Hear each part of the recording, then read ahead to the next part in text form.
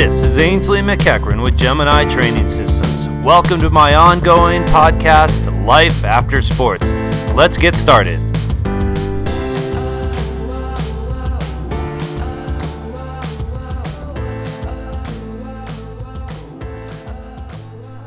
With me today I have Burke Swindlehurst, former road pro and successful professional cyclist. We're going to get his impressions on his career as a professional cyclist. Burke, do me a favor and tell me a little bit about your history with bike racing, how long you were at it, type of racing you did, and your experience. So I started bike racing when I was 13, and I started traveling pretty extensively by the time I was 14. There was a local cycling team here in Utah that was funded by a guy who had actually won a big jackpot of some sort in Las Vegas, like a pretty big jackpot. And so he had some extra money and just started a junior cycling team based out of here in Utah. And so we started traveling, all over. We went to the Casper Classic stage race in Wyoming, the Mammoth Lake stage race. And a lot of these races are no longer around, but there were quite a few really great junior stage races, and we traveled all over the country, did the national championships. There was a race down in Bisbee, Arizona called the Tour of the Future, which we did. And so I started racing and traveling quite a bit when I, starting at about 14 years old, and then turned professional when I believe I was 24. And then raced, professionally for 14 years after that. Okay. And you raced at a high level. You were with some of the better teams. I remember seeing you with some of the big teams when I was racing as a pro. Mm-hmm. And then did you ever get to do any racing overseas or anything? I did. I actually raced overseas quite extensively for about 6 years, starting in 2009. I'm sorry, 1999. Man, time flies. Right? 99 with Saturn. I went over and did my first overseas race. Actually, was also my first professional race. I did the Tour de Langkawi in 1999, and then we did a lot of traveling that year. I think I ended up racing close to 100 days, and raced in Denmark and did the Tour of Denmark, the Peace Race over in the Czech Republic and Poland and Germany, and then I went to the Navigators team in 2000, and we would spend usually around 2 to 3 months every spring racing over in Europe, doing some of the lower tier races that the bigger riders would use as preparation for the classics and stage races. So I did get to rub shoulders and experience a bit of European racing. All right. And, that's a particular lifestyle on its own, getting used to spending time over there and the language and the travel, the food, the logistics. Yep. All of that. I raced a little bit in the Netherlands and Belgium, and, everyone speaks perfect English in the Netherlands, and yet it's still culturally very different. Oh, yeah. Yeah. So you were at it for a number of years, and then tell me what precipitated the move to stopping with racing. Geez, I don't know. It was, I guess it was just kind of a culmination of factors. I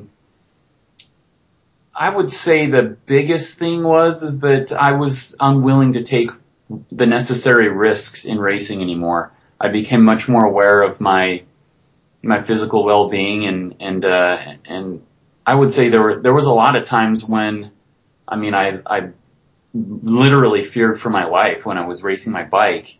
And when you're in your 20s and early 30s, that doesn't really get to you. But as you start to get older and when you crash, it takes longer to heal. The injuries seem to get more severe. And I just started realizing, like, this is, I could die doing this. And that's something that you don't want to have in the back of your mind when you're racing, because it takes away from your ability to do your job at the best level you can. And I also, I think my motivation started to wane a little bit, and I put so much pressure on myself to perform up to my own abilities and up to the expectations of teammates and sponsors and directors and stuff. And it just got to be too much where I was no longer enjoying it the way I used to. And I don't know, I just had kind of when I was 37, my last year racing, I thought in my mind, I thought I was going to race until I was 40. That's kind of what I told myself. And I'd seen other riders do that, a guy like Scott Moninger, and thought, yeah, I could race until I'm 40 and still be competitive and bring home a paycheck. And then a switch just flipped in me, about midway through the season. And I just knew, like, this is it. Like, I'm done. I'm not doing myself any favors. I'm not doing the sport any favors, taking a spot on a team where a younger rider could get on there and have an opportunity to earn a living. And it also just became really difficult as an older rider to negotiate a decent contract, even though I was still capable of getting really good results, and I was getting good results. The teams would always say, well, we can, for what we're paying you, we could pick up 3 young riders. And so they would start to use that as leverage to kind of get you to come down. And at a certain point you say, I know I'm worth a certain amount of money for me to invest in this lifestyle and the sacrifice it takes, and I'm not going to do it for what they're trying to get me to do it for. So I don't know, it was just kind of a culmination of factors. And was this an idea that you struggled with, or it was pretty clear in your head once you made the decision? No, I really struggled with it, actually. I think I first started thinking pretty seriously about retirement in 2005, and it wasn't until 2010 that I actually retired. So it was something that was definitely on my mind, and it took me a long time to kind of grapple with what that was going to look like. And when I finally did hit that tipping point, when I decided it was time, I was like a deer in headlights. I had no idea what I was going to do, and that was really, really scary. Yeah, that was my next question then, was as you were starting to formulate this idea about leaving racing, had you started to also formulate an idea about what you might do? Yeah, at that point, I'd been working with the Tour of Utah since 2004, doing designing courses for them. I was the director of competition, so I was actually contacting the teams and recruiting teams to come out and do the race and doing that sort of thing. So I thought, well, maybe I can parlay this. At that time, it was a volunteer position. I did that for 5 years. I thought maybe I could parlay this into an actual job with them at some point. And that actually did come to fruition in 2011, briefly. So I did have some ideas, but, there's always a part of me that's wanted to expand beyond cycling and redefine myself as something other than a cyclist or a bike racer. But to be honest, I haven't been able to wrap my head around doing something else that I loved as much as I do cycling. And not being able to find that for me is a major stumbling block. Like you said, just kind of, everything else seems so mundane. and after doing something that you loved so intensely for so long, it's hard to wrap your head around, maybe settling for something less than being 100% excited about doing your job every day. Okay. So day one, after you've retired from racing and, you don't have to go train, you don't have to handle the logistics for what your next event is, how did you feel literally that morning when you woke up?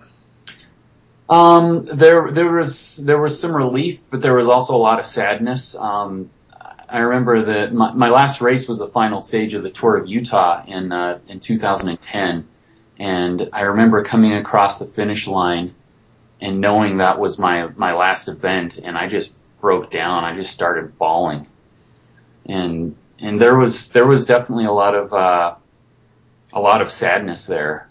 And also just fear, on what was next. And honestly, I still grapple with that on a daily basis. And, we're almost 6 years on now.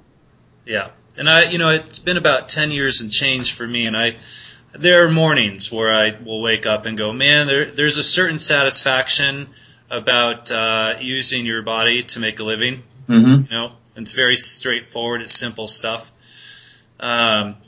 So you started to move forward with Crusher and the Tusher, and am I pronouncing that right? That's correct. Okay.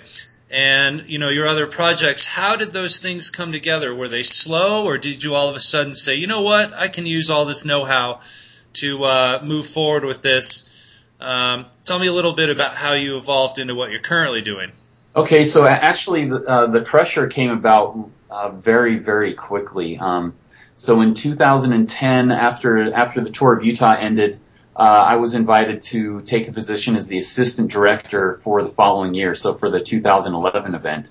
And I was really excited about that, and we started working on that basically even before the race was over. I'd been working pretty closely with the two previous race directors, Terry McGinnis, who has since passed away, and then also Karen Weiss, who was the director at the time, and we immediately started working on the Tour of Utah for 2011. And so I was able to kind of throw myself into something very quickly, and that was really helpful to me. I didn't go through a major depression or anything like that at the time because I had something to immediately sink my teeth into. But as we started working on the Tour of Utah, it became apparent that the Larry H. Miller company that is the title sponsor of the race, they wanted to see the Tour of Utah at a UCI level. And that was exciting, but it also meant there were a lot of things we didn't know. So we had to bring in people that knew the UCI, the inner workings of the UCI. So we eventually contacted Medalist Sports, and they came on, and they brought a huge brain trust to the project. And it became pretty apparent quickly to me that what I perceived what my role was going to be within the organization was going to deteriorate, and I could also see it was very necessary to bring in their expertise. So about that time, I guess that was probably in January of 2011, I realized I might not have the future here that I thought I might, and so I started just thinking, well, what am I going to do? And I started thinking about how I'd always wanted to put on a unique bike race myself down in southern Utah in my hometown in Beaver. And I thought, well, it's now or never. Like, let's do it. So I immediately threw myself into that and started working on it. And it consumed me 24 hours a day, 7 days a week for 6 months, basically, till I put it on the first time, and it still does. It doesn't take quite as much energy as it used to, but it's still it's still my focus, and it consumes me. So that's good. Cool. So, are you doing any riding these days? Yeah, I still ride quite a bit. I don't really race anymore. I usually do like 1 or 2 events a year just for fun, and generally events that are similar to the Crusher, just because I don't get to do the race myself, but it's something that I really enjoy, that type of riding. And so I still probably ride anywhere from, on the low end, like 5 hours a week, and then on the upper end, I might even put in a few 10 and 15 hour weeks here and there when I have the chance. And so I do still maintain quite a good level of fitness, and also for me, more than anything, it's a mental health thing. When I don't ride my bike, my mental health deteriorates, and I can fall into depression pretty quickly. Yeah, my wife and I, we frequently say that exercise is our Prozac. Yeah. Yep. And there will be times where she'll think I'm getting crabby, and she'll literally hand me my cycling shoes and say, "Get out." Yeah. So cool. Well, so it sounds like you've moved into a project that is relatively, satisfying. And what does the future hold for Burke Swindlehurst? Oh man, I ask myself that. I don't know how many times a day. It's one of those things where I'm still trying to figure out what balance looks like in life, because I feel like when I was racing, it wasn't a truly healthy balance between, I don't know. I mean, being a bike racer is like, a lot of people think of it as being a very healthy thing, but I don't think it was that healthy. Oh no, I don't. I agree 100%.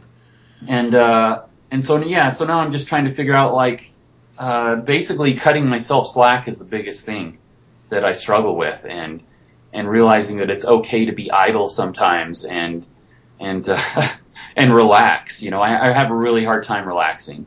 So I do a lot of fly fishing, which helps me, and getting on the bike, and then I try and do as much stuff as I can in terms of volunteer opportunities and stuff like that to keep me busy.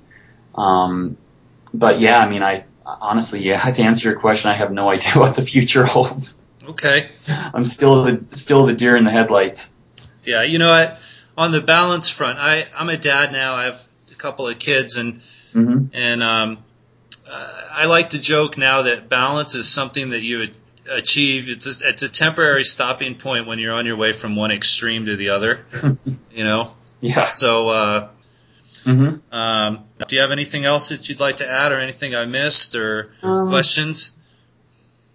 Not really. No, I just I appreciate the opportunity to talk about this, because I think even though being a professional athlete is a very small percentage of the population, I think the mental health issues that can arise from trying to define yourself after an athletic career have some really big challenges, and they're I'm searching every day to try and find resources or be a resource if I can to other people that kind of go through the same sort of thing, I